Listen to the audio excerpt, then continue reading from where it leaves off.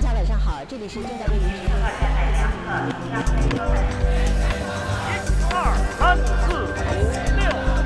Willkommen zu Merrick's Experts, dem Podcast, der aktuelle Entwicklungen in China analysiert.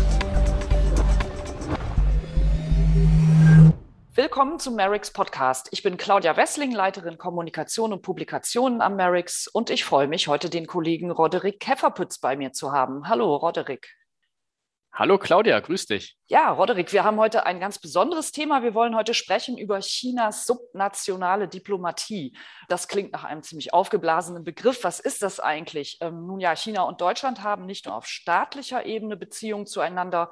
Es gibt seit Jahrzehnten auch ein enges Partnerschaftsgeflecht zwischen chinesischen Provinzen und deutschen Bundesländern, aber auch zwischen Städten und Kommunen. Über solche Kanäle entsteht lebhafter Austausch in der Wirtschaft, in der Politik, aber auch auf zivilgesellschaftlicher Ebene. Nun hat sich allerdings in China unter Staats- und Parteichef Xi Jinping der Austausch auf dieser subnationalen Ebene etwas verändert. Vereinfacht gesagt könnte man sagen, es ist herausfordernder geworden für ein föderal organisiertes Land wie Deutschland, sich mit Akteuren aus China auseinanderzusetzen, deren Handeln immer mehr einer zentralstaatlich vorgegebenen Linie folgt und auch stark von ideologischen Vorgaben der Kommunistischen Partei geprägt ist. Mit diesem Thema hat sich Roderick in den vergangenen Monaten in seiner Forschung am Merrick's eingehend befasst und sich umgehört unter Vertreterinnen und Vertretern in 6 Bundesländern. Die Ergebnisse seiner Recherche hat er gerade bei uns auf der Website veröffentlicht. Die Studie heißt Stadt, Land, Fluss im Blick Beijings. Roderick, Beijing hat Stadt, Land, Fluss in Deutschland also nicht nur auf einer staatlichen Ebene im Blick, sondern eben geht auch in die Regionen hinein. Eigentlich würde man ja denken, Beziehungen zu China sind Sache des Außenministeriums und von Institutionen der Außenpolitik eher auf Bundesebene. Warum sind denn Länder und Kommunen hier aktiv und was sind eigentlich Ziele und Vorteile vielleicht auch solcher Beziehungen auf subnationaler Ebene? Ja, das ist natürlich so ein weit verbreitetes Missverständnis. Natürlich sind auch Bundesländer, Städte, Kommunen außenpolitisch unterwegs. Sie etablieren Städte- und Regionalpartnerschaften, unterzeichnen Abkommen, betreiben Auslandsbüros. Und China ist da natürlich ein ganz besonderer Akteur. Also da gibt es natürlich ein ganz besonderes Interesse, denn subnationale Beziehungen mit China bieten natürlich viele Vorteile. Also zum einen die chinesischen Direktinvestitionen, den Zugang zum großen chinesischen Wirtschaftsmarkt, aber auch einen bedeutsamen Tourismus und bereichernden kulturellen Austausch. Also da ist China natürlich, bietet ganz besondere Vorteile und da haben deutsche Bundesländer und Städte natürlich ein großes Interesse. Ja, und in der Tat auch dieser Aspekt der Kulturen lernen sich kennen. Das ist ja tatsächlich auch da was Wichtiges. Das kommt ja oft eher über die subnationale als über die staatliche Ebene, weil dann da die Leute direkt vor Ort zusammenkommen. Habe ich selber auch Erinnerungen, als ich Chinesisch anfing zu studieren, kamen da auch die ersten Kontakte zu Chinesen, ehrlich gesagt, über so kommunale Delegationsbesuche und so. Lass uns mal kurz nach China gucken. Warum ist denn China so interessiert an Kontakten auf dieser subnationalen Ebene? Was sucht China in den Ländern und Kommunen in Deutschland? Ja, da gibt es natürlich auch ganz ähnliche Motive. Also China will natürlich auch seine wirtschaftliche Präsenz auf der subnationalen Ebene ausbauen, hofft auf Zugang zu deutschen Know-how und Technologien und will natürlich auch einen kulturellen Austausch. Wobei, und da unterscheiden sich die beiden Ebenen ein wenig, China verfolgt auch stark politische Interessen auf der subnationalen Ebene. Also hier geht es zum Beispiel darum, seinen politischen Einfluss zu stärken, politische Kerninteressen wie Taiwan, Hongkong zu verteidigen. Und so wird die subnationale Ebene auch immer mehr genutzt, auch um chinesische Botschaften und Diskurspositionen zu stärken. Und ich glaube, da kann man schon sagen, während viele Bundesländer und viele Kommunen halt lokale Interessen verfolgt China halt mit der subnationalen Diplomatie auch sehr stark Großmachtinteressen. Und das ist halt so ein bisschen eine Interessensdivergenz. Und ich glaube, die lässt sich ganz gut mit so einem chinesischen Sprichwort beschreiben, das sinngemäß sagt, man liegt im selben Bett, aber träumt unterschiedliche Träume. Ja, das kann man sich sehr gut vorstellen, dass da eine ziemliche Diskrepanz besteht zwischen einem Bürgermeister, sagen wir mal, in Süddeutschland, der irgendwie auf Investitionen in seiner Gemeinde hofft und einem China, das, wie du sagst, auch größer gelagerte außenpolitische Ziele da einfach verfolgt. Kannst du ein Beispiel geben, wie konkret sich das, seit Xi Jinping in China regiert, niederschlägt? Ja, also ich habe zahlreiche Hintergrundgespräche geführt mit verschiedenen Vertreterinnen und Vertretern aus der Landespolitik und aus der Städteverwaltung. Und ich glaube, der Krux ist genau dieser Punkt, den du angesprochen hast, Claudia, dass viele dieser Großmachtinteressen, diese andere Politik, die wir jetzt erleben, halt seit Amtsantritt von Xi Jinping zutage treten und in den Vordergrund gerutscht sind. Also die Gesprächspartner, mit denen ich gesprochen habe, berichten, dass halt der Ton und die Themen sich verändert haben. China ist selbstbewusster geworden, fordernder geworden. Es gibt eine etwas aggressivere Haltung. Und wenn ich da vielleicht mal ein, zwei Beispiele exemplarisch rauspicken würde, dann ist es zum Beispiel, dass deutsche Oberbürgermeister beim chinesischen Botschafter einbestellt wurden, weil sie es gewagt haben, die tibetische Flagge vor dem Rathaus zu hissen. Oder dass Landesregierungen und Städte gebeten wurden, China-kritische Proteste zu verhindern. Also das hat schon eine ganz andere Dimension jetzt in den letzten Jahren genommen. Wie kann man denn als Vertreter einer Kommune oder einer Region mit solchen Entwicklungen umgehen? Das ist genau die Herausforderung, vor denen viele Kommunen und die Bundesländer stehen, dass China sich einfach geändert hat in den letzten Jahren und dass sie unsicher sind, wie man mit diesem neuen, selbstbewussten China umgehen soll. Da spielt natürlich die Rolle auch, man will China nicht verprellen, man will weiterhin gute Wirtschaftsbeziehungen und politische Beziehungen zu China pflegen, weiß aber dann nicht, wie gehe ich damit um, wenn China zum Beispiel sagt, bitte, Taiwan soll nicht mehr zu diplomatischen Empfängen eingeladen werden oder Taiwan soll nicht bei Landesmessen teilnehmen können. Und das ist sozusagen die Herausforderung, vor denen die Kommunen und Bundesländer stehen. Auf Bundesebene gibt es ja durchaus viel Wissen über die sich ändernde außenpolitische Strategie China. Da gibt es auch Überlegungen, wie man sich da positioniert, nicht nur als künftige Bundesregierung, die ja bald ins Amt kommen wird, sondern auch als Europa. Da würde ich sagen, das ist so ein diplomatisches Parkett, wo Leute da wirklich Strategien überlegen, mit so einem neuen, aufsteigenden China umzugehen. In den Kommunen kann man sich vorstellen, dass das nicht deren täglich Brot ist, darüber nachzudenken, wie verhalte ich mich gegenüber einem so großen Player, der bei mir in die Region kommt mit einer großen Delegation und bestimmte Forderungen formuliert. Gibt es da Möglichkeiten, Strategien zu entwickeln? Ich glaube, und das ist ein zentraler Punkt, den du gerade angesprochen hast, ist es, dass wir haben diese Asymmetrie auf subnationaler Ebene zwischen China und Deutschland. Das chinesische System ist sehr zentralstaatlich gesteuert, organisiert. Das deutsche System ist dezentral und föderal.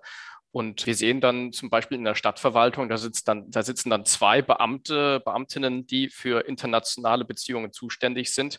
Und denen gegenüber sitzen dann vielleicht 10 von der chinesischen Stadt.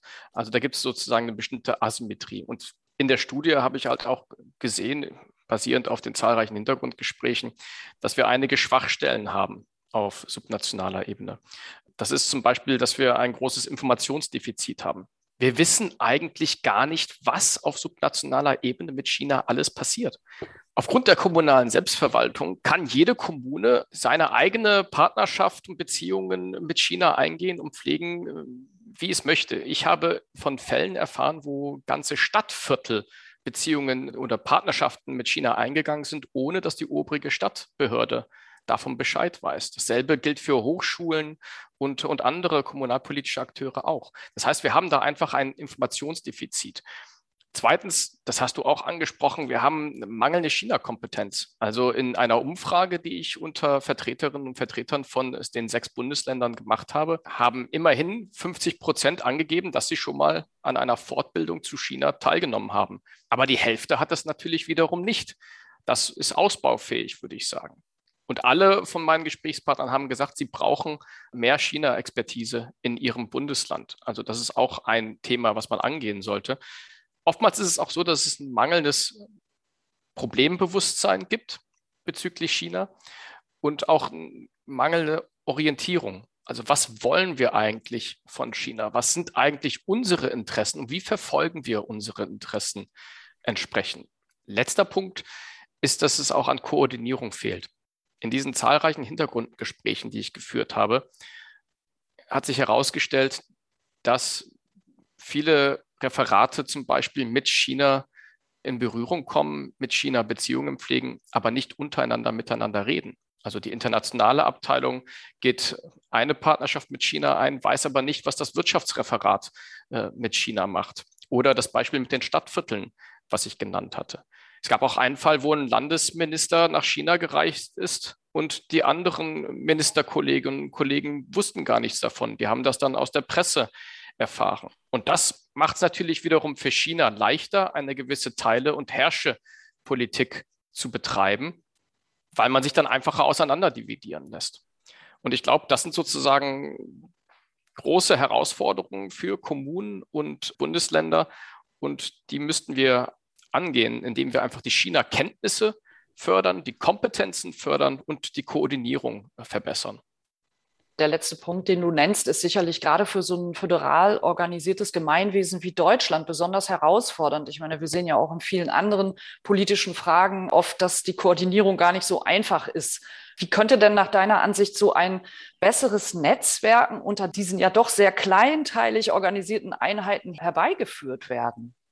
Ja, es gibt da ein paar Best-Practice-Beispiele, die ich da einfach mal nennen würde. Ich fand zum Beispiel die Hansestadt Hamburg hat da einen ganz interessanten Ansatz. Die haben gesagt, wenn wir eine Anfrage von China oder chinesischen Akteuren bekommen, dann werden wir die bündeln, dann wird jedes Ministerium da drauf schauen und dann werden wir eine gemeinsame Antwort drauf geben. Das ist sozusagen eine Art der Koordinierung, die ich sehr gut finde.